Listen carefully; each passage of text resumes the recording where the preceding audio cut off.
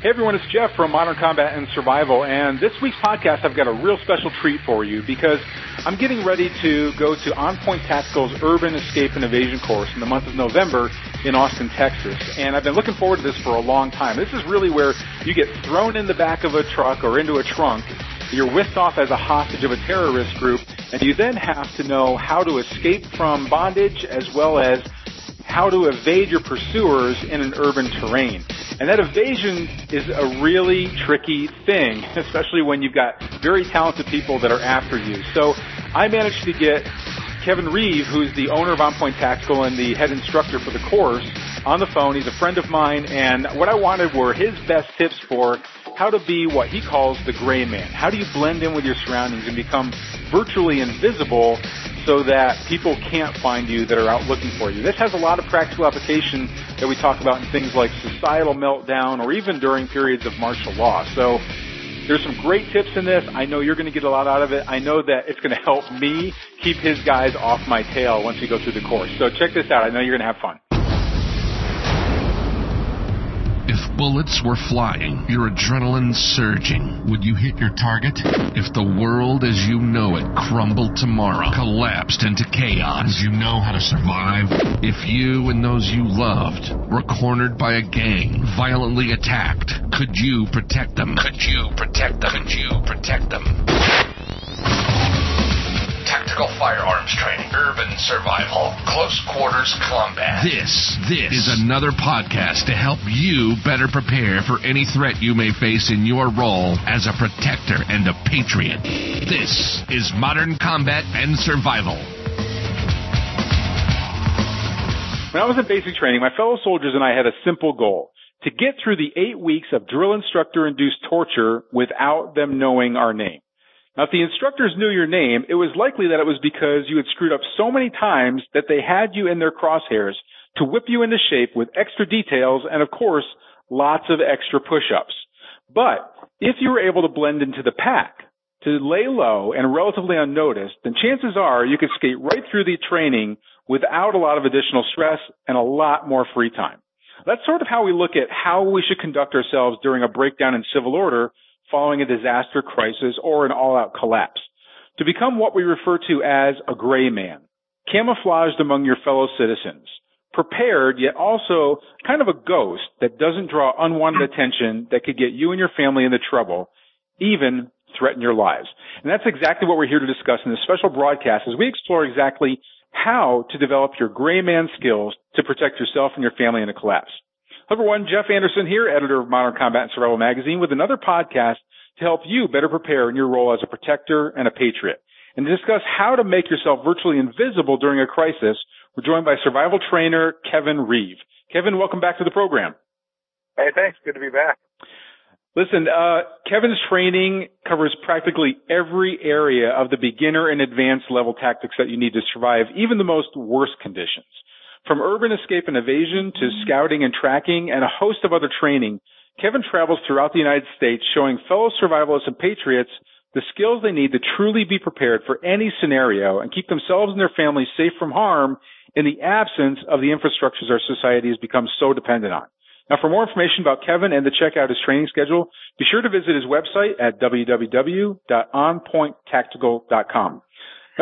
Kevin, when it comes to surviving during civil disorder or martial law, we, of course, don't want to make ourselves a target for predators that might be in the area. And there are essentially basically three ways I can see doing this. One is to move in a large enough force, like in a survival team or something of that nature, where you're threatening enough that the predators that are around you are going to move on to easier targets and leave you alone.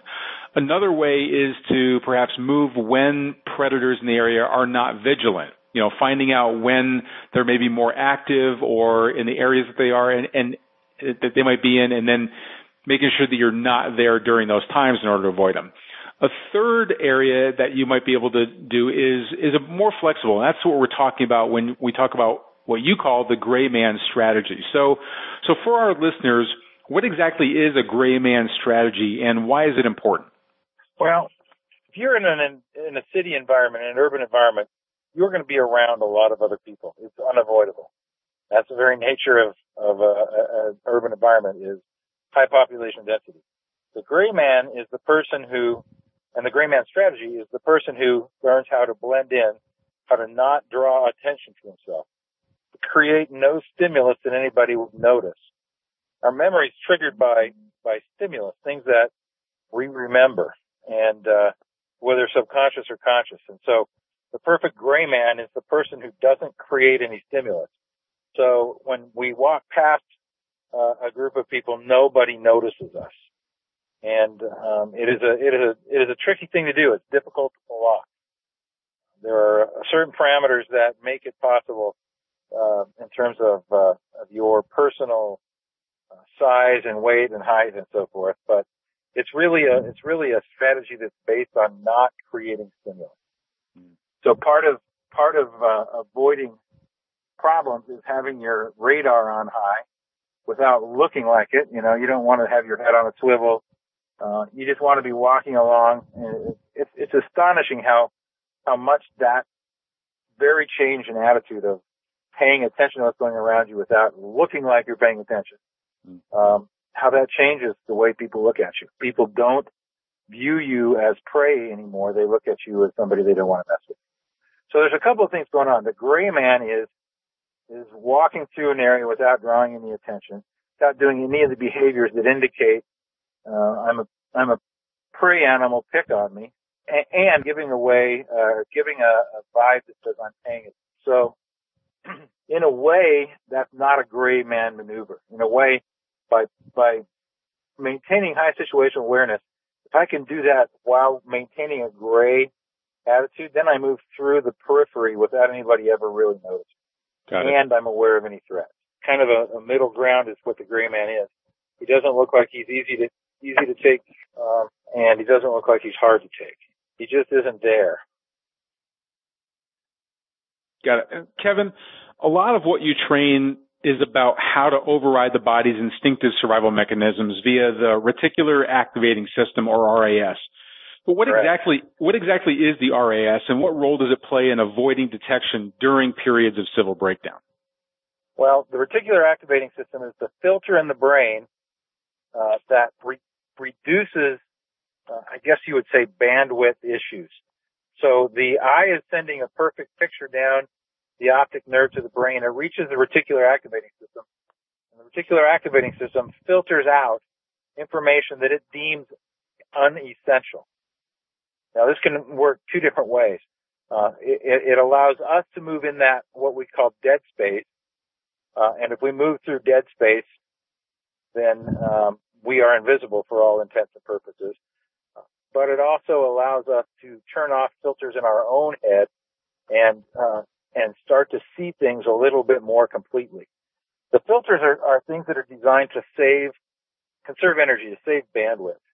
For example, if you're sitting in your house, you probably don't notice the refrigerator going off and on, or the air conditioner turning off and on, because that isn't an important piece of information.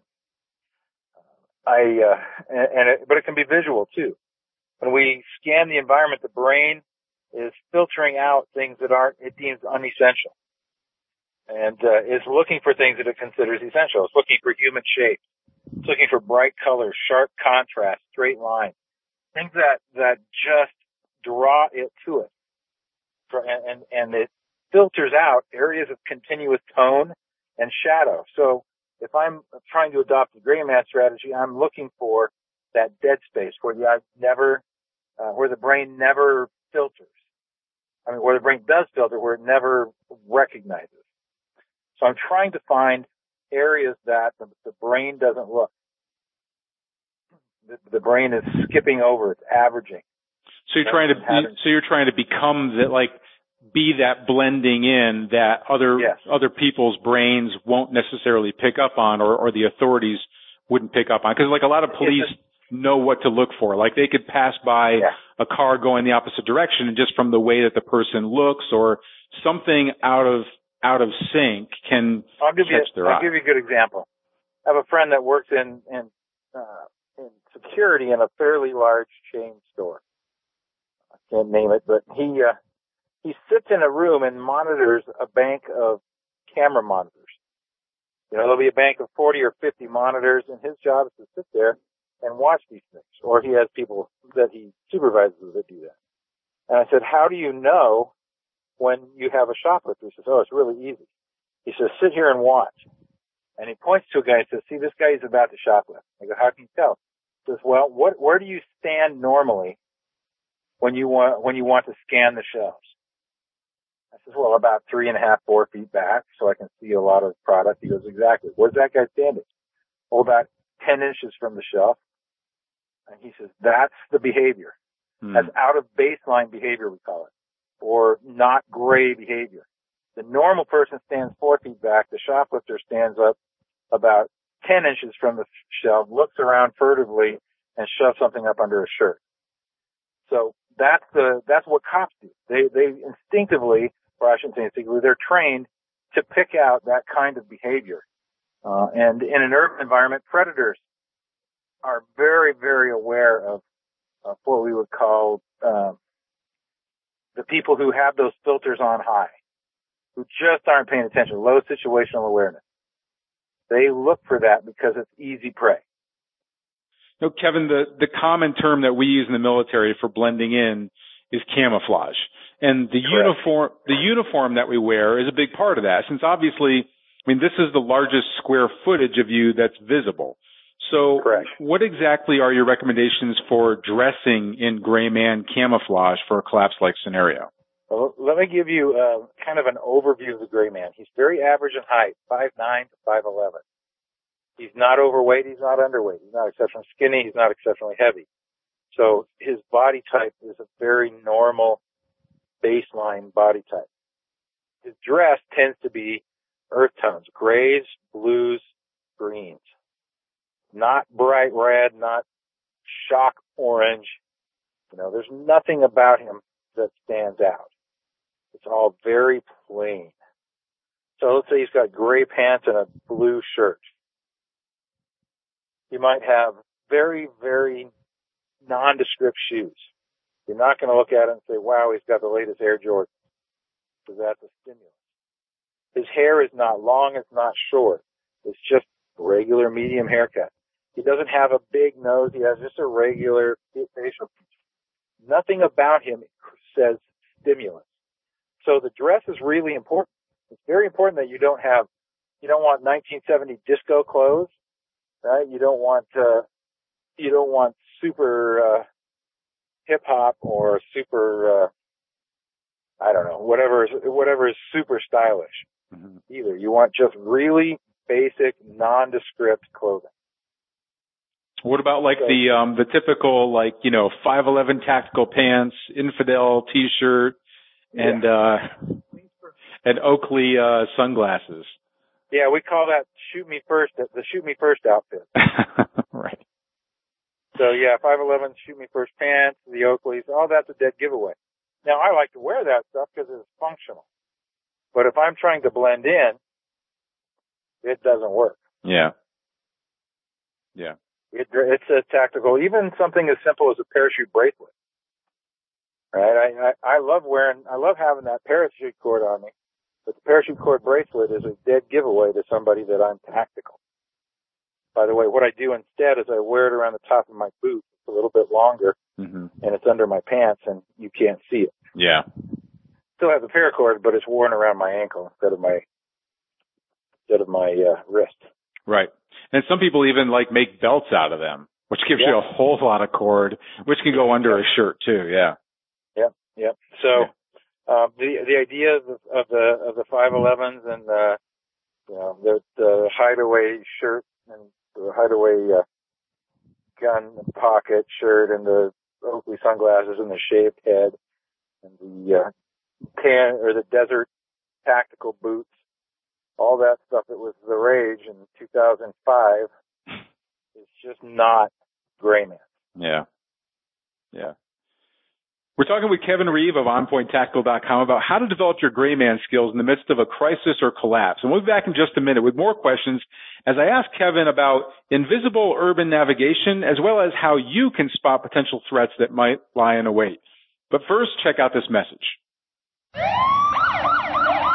In any disaster, crisis, or attack, your life and the life of those you love could solely rest on the survival gear you've acquired.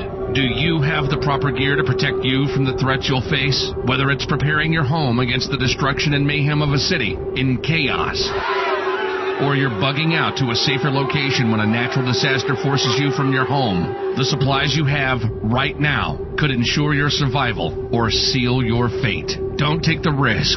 Claim your free copy of our exclusive guide, Survival Gear Secrets, at survivalgearsecrets.com and discover the 7-phase survival gear plan every family must prepare for or face the consequences. 5 no bullshit warning signs that a collapse is headed your way, so you're already in action long before your neighbors even know what hit them. And how to know exactly when it's safer to stay at home and shelter in place, or get in the family bug-out mobile and get the hell out of Dodge. Your fellow citizens may be fine with sleeping in a crowded stadium waiting for FEMA to hand them a granola bar, juice box, and a blankie. But you know that no one can protect your family better than you can, if you're properly prepared with the right supplies and equipment to ensure your survival. Don't wait until it's too late. Find out what's missing from your survival gear plan by grabbing your free copy of Survival Gear Secrets now at www.survivalgearsecrets.com. And now, back to our show. Okay, we're back with Kevin Reeve of OnPointTactical.com to discuss how to develop your gray man camouflage skills to survive during a breakdown in civil order. Now, Kevin, besides how you dress to avoid detection in a collapsed environment, there are other ways that you can either blend in or stand out with a big "Loot Me" sign taped to your back. One of those ways is simply in how you project yourself to those around you through your actions and mannerisms. What maybe 3 tips can you offer for how your actions and mannerisms, how people should conduct themselves when in public in order to not make themselves a target for thieves, beggars, and the authorities? Well, if you're not visible, if you don't stimulate any response, if there's no stimulus, then you're just ignored. There is in every neighborhood something that we call the baseline, which is the sound, noise, activity, motion level for that area. And if you can figure out what the baseline is for a neighborhood, every neighborhood has a different baseline, then you can blend in. Even if you're not of the same racial characteristics, if you can just learn how to move like somebody who belongs there. It takes a little bit of study, but within 5 minutes of walking into a neighborhood, I should be able to figure out what the baseline is. So I walk into Chinatown and I watch, and the people move at a certain speed, they talk at a certain volume, they gesture, they have social distancing that's different than it is over by the convention center. Over by the convention center, it's almost all tourists. They have a different movement speed.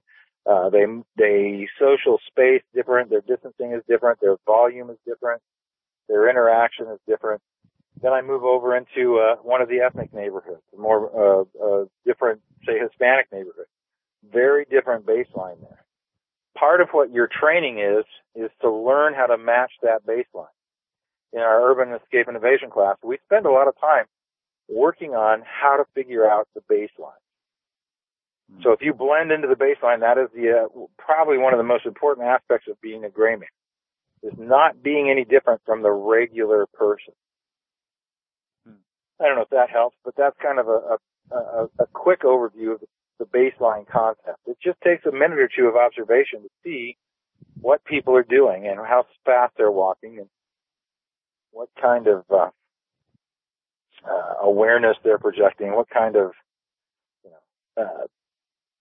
social distancing and volume and gestures and how fast they talk and how loud they talk. Yeah.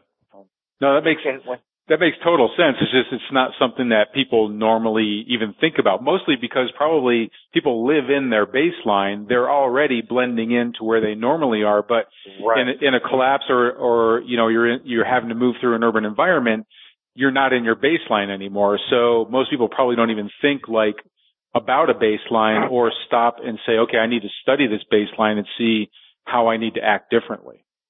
Yeah. And that is the thing. It's really funny because when you're in an environment where you're trying to hurry, in our escape and evasion class during the final exercise, people are trying to get from point A to point B, without being seen.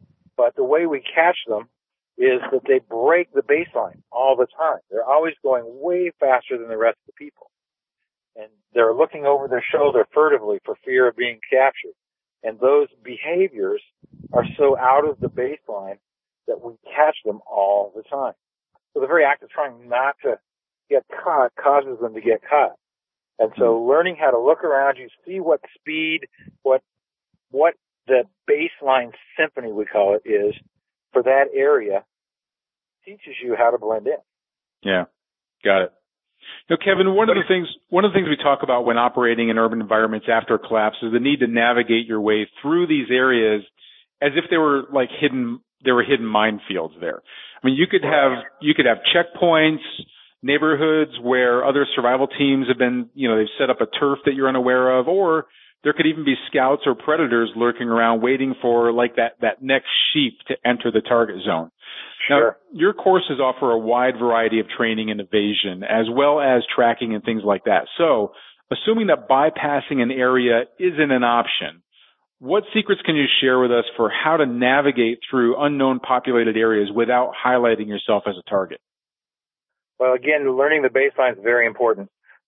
Being able to look at we strongly emphasize knowledge of terrain. So if I live 20 miles away from work, I want to know that area between home and work exceptionally well. I want to have a primary escape route, a secondary, tertiary.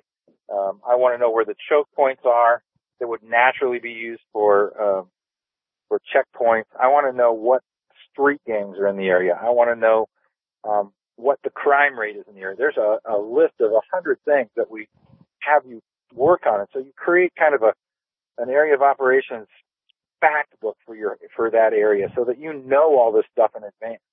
Now, if you're just thrown into something, you're walking into it blind. You really, unless you have knowledge of terrain, you're going to have to use awareness skills and binoculars and whatever else you have to get into cover or get into concealment and study the area, then move through it, and then study it again and move through it and inch your way along. But what we consider really important is the preparation. We call it situational diligence or due diligence. Before you get to the area, or as you work and live in the area, you build a knowledge base about the area so that I know when the buses come, and I know when the buses are safe to ride and not safe to ride. I know what other forms of transportation are available. Is there a train or a transit, light rail? What else is there? So I'm looking at transportation systems. I'm looking at all the road information. Is it a 1-lane, 2-lane, center divide, no center divide, center lane, turn lane? Is the street lit at night or not? What stores are there along the way? Where are the natural checkpoints, bridges, choke points that they could use for checkpoints that would be really easy to avoid?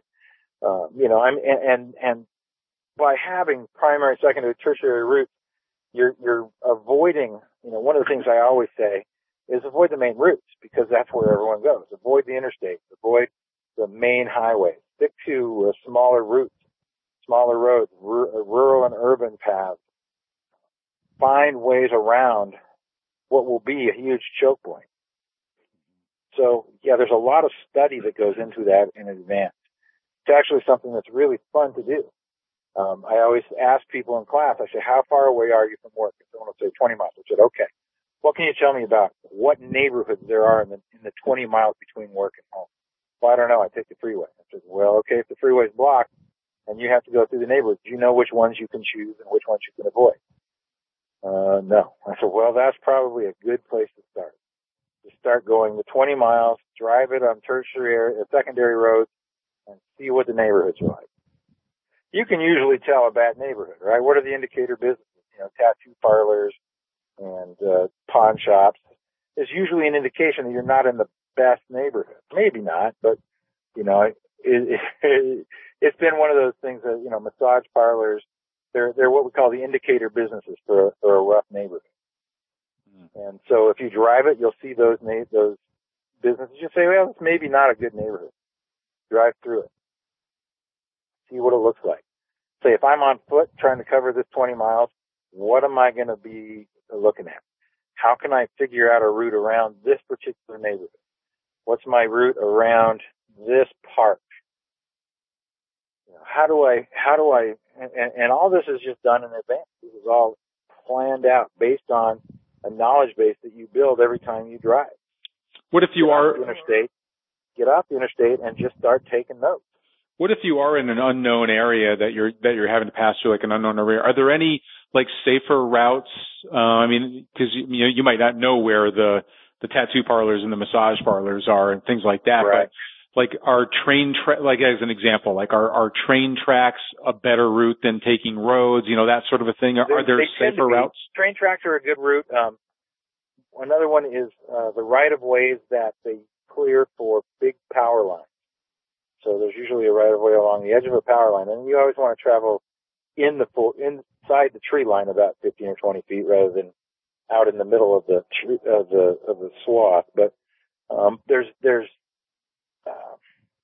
for example, in LA, you might be able to use the storm drain system as a covered route or an area to travel through, whereas it may not be the highways. There's always some route of escape that allows. So the more industrial, generally, the less populated. Mm-hmm. So if you have to go through a choice between a residential neighborhood, a rough residential neighborhood, and industrial, flip over a couple of blocks to that neighborhood. Yeah. Okay. So, Kevin, one of the other factors of being able to survive under extreme conditions of a collapse is to not only avoid standing out as a target and being the gray man, but also being able to identify threats yourself. And this can be pretty challenging when others are becoming more adept at blending in themselves. I mean, people are going to learn what to do and what not to do, I guess, as time goes on. And so, what are some of the red flags that we can look for in order to detect a threat early enough to either avoid an attack or take action to protect ourselves? Yeah, that's a tough challenge. It's always hard to know if somebody is spoofing you or if they're seriously not a threat. Like one of the most effective methods of getting people to leave you alone is to act crazy. Nobody likes to mess with them. Even the predators don't like to mess with a crazy guy because they're completely unpredictable. So that's a reasonable. It's kind of counter to the gray man, but it's a reasonable way of getting through an area. And what you don't know when you see somebody else doing it is whether they're really crazy, if they're just using that as a way to get up on you, to get close to you. So your radar has to be on all the time, and it's hard to do that without looking like it's on all the time. It takes a lot of practice to pay attention to what's happening around you without anybody else knowing what's happening, that you're doing it. Right? I don't want to do the head on the swivel thing because that is the giveaway. That is the tell. So the challenge is, how do I do this without giving myself away to them? And how do I see if they're doing something that, and I don't have a concise answer to that. It sounds like, we talk about like a baseline. Part of studying the baseline for, what people's mannerisms are in an area and things like that, part of that study process, if your radar is up in study mode, you're probably able to also pick out things that are outside of the baseline. I think that would be Absolutely. Like a natural thing that would kind of stand out.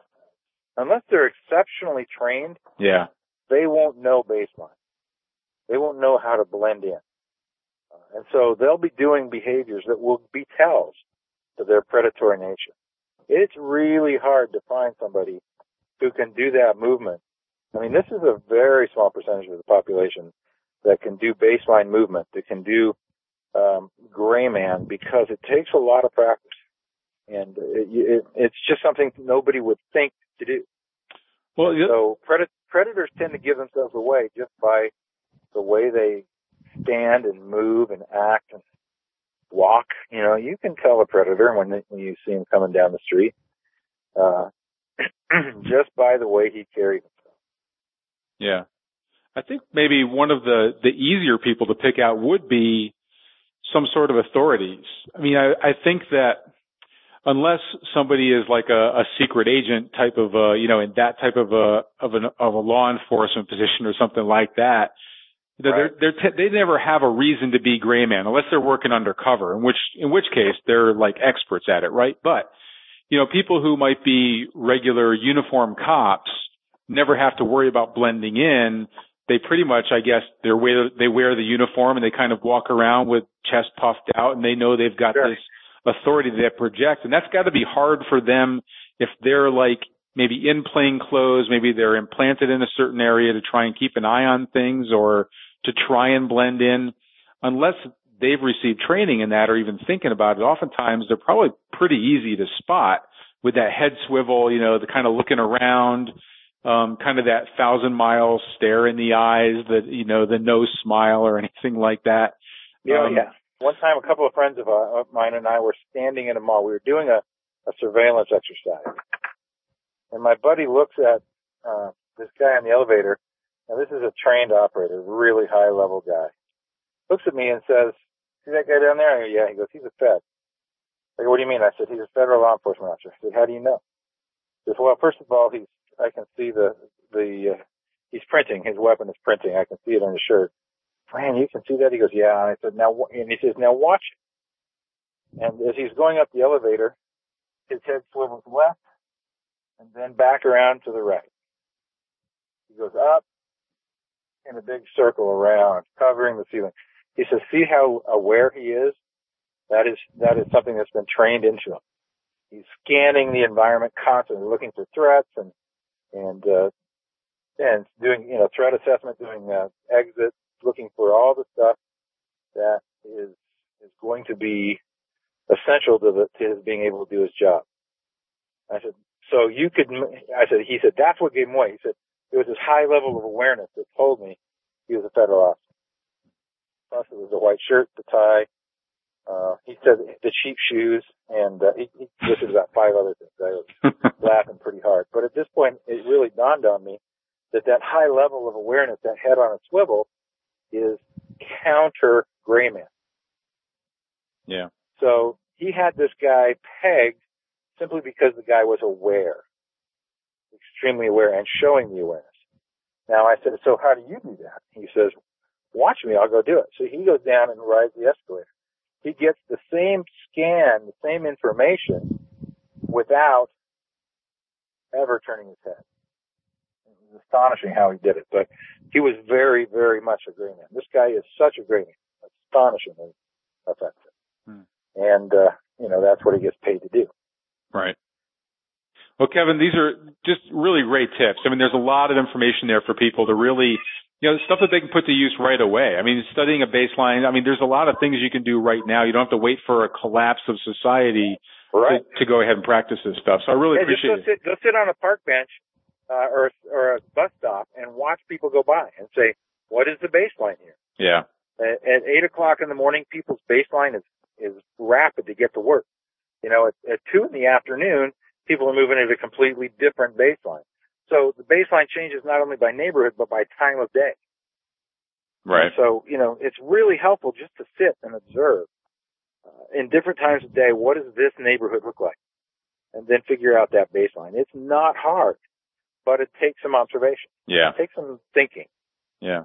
Well, now's the time to do it, folks. And listen, definitely go and check out Kevin's courses. I'm scheduled for one that's coming up, so I'm going to be putting this stuff to use here very soon and giving it a try. And I'd love to see you guys at these courses as well. I'm going to be scheduled for more in the future. So you can check out his training schedule and other collapse survival tips at his website at www.onpointtactical.com. And until our next Modern Combat and Survival broadcast, this is Jeff Anderson saying train hard, stay safe, prepare now.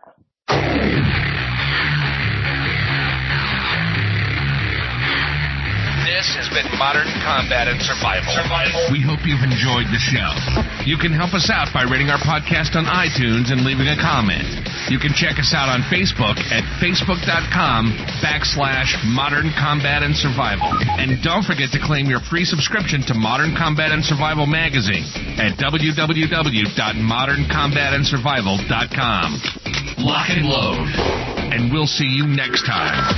This has been Modern Combat and Survival.